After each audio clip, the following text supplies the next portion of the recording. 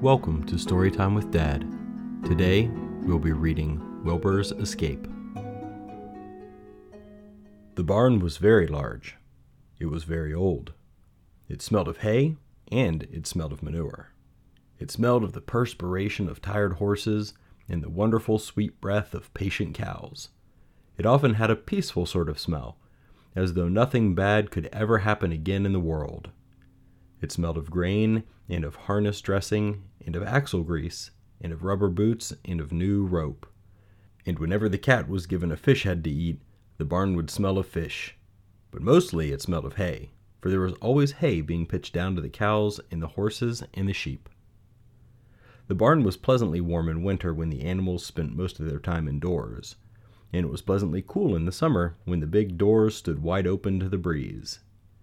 The barn had stalls on the main floor for the work horses, tie-ups on the main floor for the cows, a sheepfold down below for the sheep, a pig pen down below for Wilbur, and it was full of all sorts of things that you find in barns: ladders, grindstones, pitchforks, monkey wrenches, scythes, lawnmowers, snow shovels, axe handles, milk pails, water buckets, empty grain sacks, and rusty rat traps.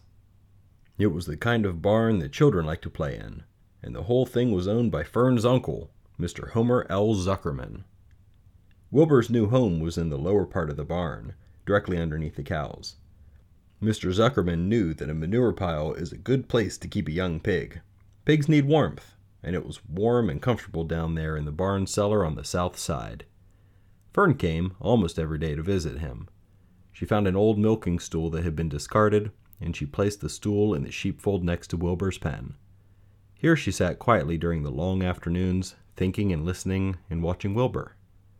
The sheep soon got to know her and trust her. So did the geese, who lived with the sheep. All the animals trusted her. She was so quiet and friendly. Mr. Zuckerman did not allow her to take Wilbur out, and he did not allow her to get into the pig pen. But he told Fern that she could sit on the stool and watch Wilbur as long as she wanted to. It made her happy just to be near the pig, and it made Wilbur happy to know that she was sitting there, right outside his pen. But he never had any fun. No walks, no rides, no swims. One afternoon in June, when Wilbur was almost 2 months old, he wandered out into a small yard outside the barn. Fern had not arrived for her usual visit. Wilbur stood in the sun feeling lonely and bored. "There's never anything to do around here," he thought. He walked slowly to his food trough and sniffed to see if anything had been overlooked at lunch. He found a small strip of potato skin and ate it. His back itched, so he leaned against the fence and rubbed against the boards. When he tired of this, he walked indoors, climbed to the top of the manure pile, and sat down. He didn't feel like going to sleep. He didn't feel like digging. He was tired of standing still, tired of lying down. "I'm less than 2 months old, and I'm tired of living," he said. He walked out to the yard again. "When I'm out here, there's no place to go but in. When I'm indoors, there's no place to go but back out in the yard." "That's where you're wrong, my friend," said a voice. Wilbur looked through the fence and saw the goose standing there. "You don't have to stay in that dirty little yard," said the goose, who talked rather fast. "One of the boards is loose. Push on it, push on it, and come on out." "What?" said Wilbur. "Say it slower." At the risk of repeating myself," said the goose, "I suggest that you come on out. It's wonderful out here." "Did you say that a board was loose?" That I did, said the goose. Wilbur walked up to the fence and saw that the goose was right. One board was loose. He put his head down, shut his eyes, and pushed. The board gave way. In a minute, he had squeezed through the fence and was standing in the long grass outside his yard. The goose chuckled. "How does it feel to be free?" she asked. "I like it," said Wilbur. "That is, I guess I like it." Actually, Wilbur felt a little weird to be outside the fence, with nothing between him and the big world. "Where do you think I better go?" Anywhere you like, said the goose. "Go down through the orchard, root up the sod.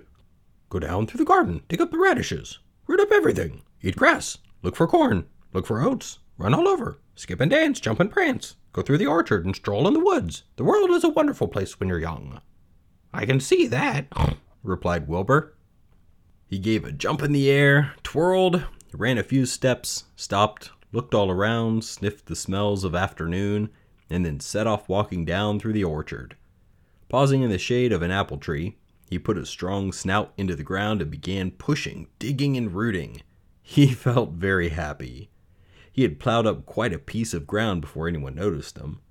Mrs. Zuckerman was the first to see him. She saw him from the kitchen window and immediately shouted for the men. "Homer!" she cried. "Pigs out! Lurvy! Pigs out! Homer! Lurvy! Pigs out! He's down there under that apple tree!" "Now starts the trouble," thought Wilbur. "Now I'll catch it."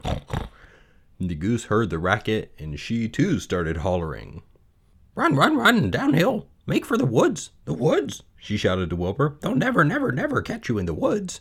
The Cocker Spaniel heard the commotion, and he ran out from the barn to join the chase. Mr. Zuckerman heard, and he came out of the machine shed where he was mending a tool. Lurvy, the hired man, heard the noise and came up from the asparagus patch where he was pulling weeds.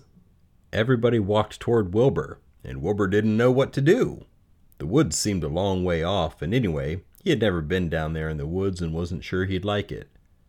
"Get around behind 'em, Lurvy," said Mr. Zuckerman, "and drive 'em into the barn. And take it easy, don't rush 'em. I'll go and get a bucket of slops." The news of Wilbur's escape spread rapidly among the animals on the place. Whenever any creature broke loose on Zuckerman's farm, the event was of great interest to the others. The goose shouted to the nearest cow that Wilbur was free, and soon all the cows knew. Then one of the cows told one of the sheep, and soon all the sheep knew.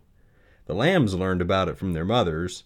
The horses in their stalls in the barn pricked up their ears when they heard the goose hollering, and soon the horses had caught on to what was happening. "Wilbur's out," they said. Every animal stirred its head and became excited to know that one of its friends had got free and was no longer penned up or tied fast. Wilbur didn't know what to do or which way to run. It seemed as though everybody was after him. "If this is what it's like to be free, I believe I'd rather be penned up in my own yard."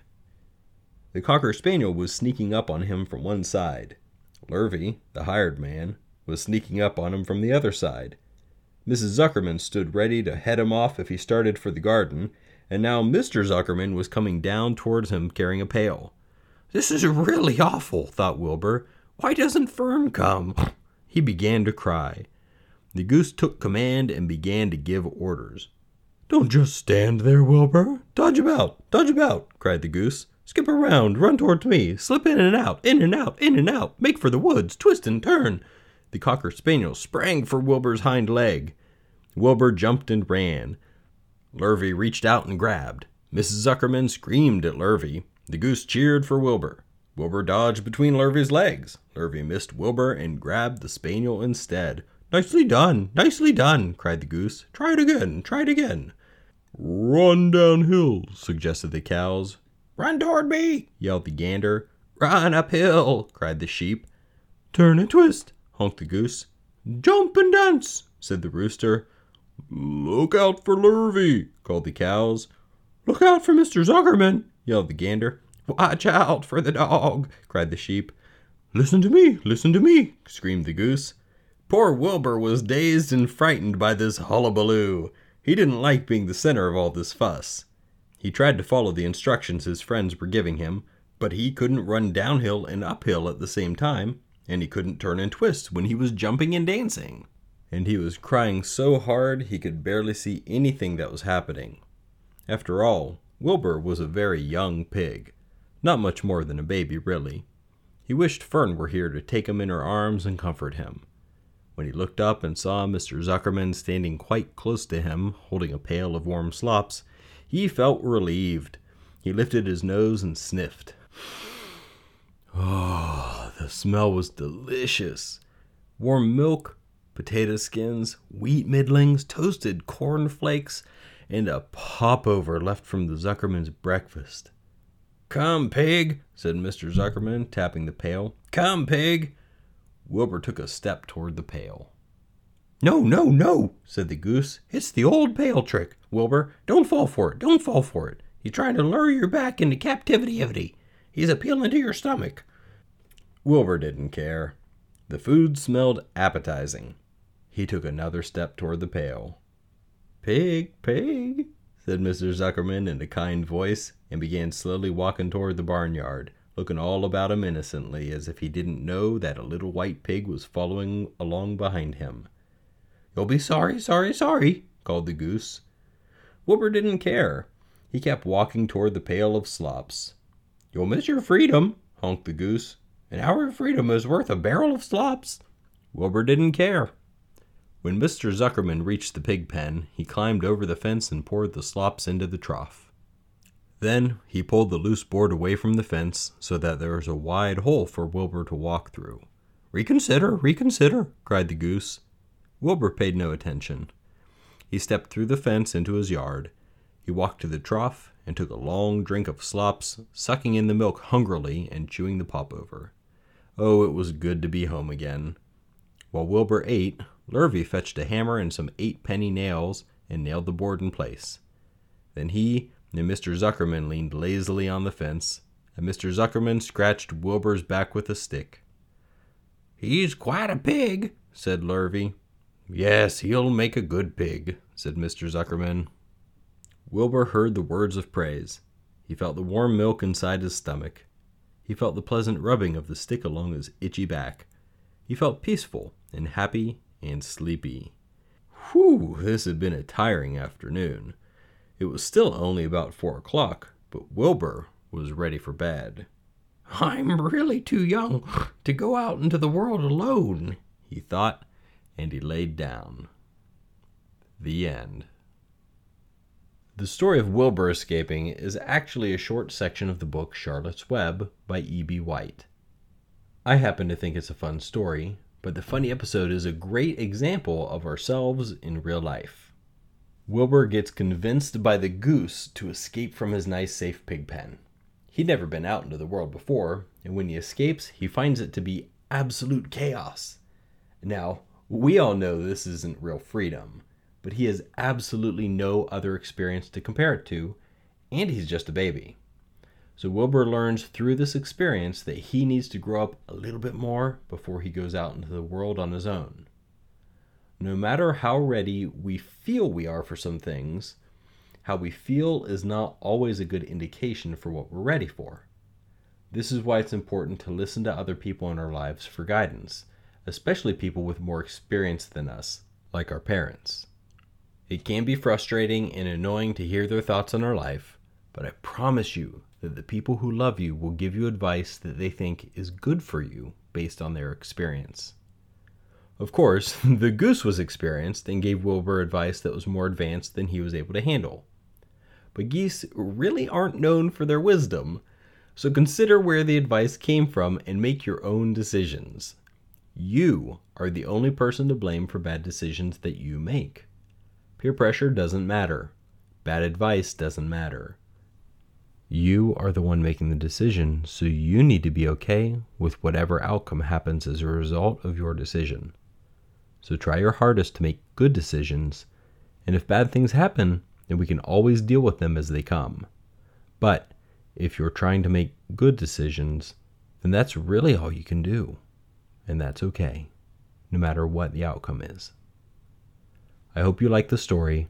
Please drop me a review and email feedback to hello@storytimewithdad.com or tweet me at dadstorytime. Thanks for listening. We'll see you next time.